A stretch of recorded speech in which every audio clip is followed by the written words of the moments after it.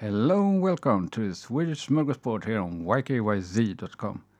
The Swedish state epidemiologist Anders Tegnell said in an interview that the statistical curve showing those in Stockholm who sought hospital care for coronavirus infection had flattened.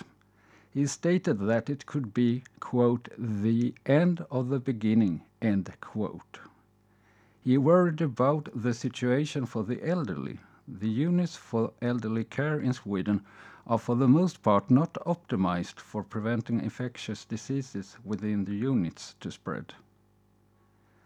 Amnesty International demands that Swedish regions and communes develop a plan for how to help homeless people during the corona crisis. Swedavia, a state-owned company that owns 10 of Sweden's biggest airports, has so far in April noted a 97% decrease in air travel. That was all for this episode. If you want to comment, you can do so at the YKYZ platform. You can also send me an email, thatbeardedswede@gmail.com. Bye for now.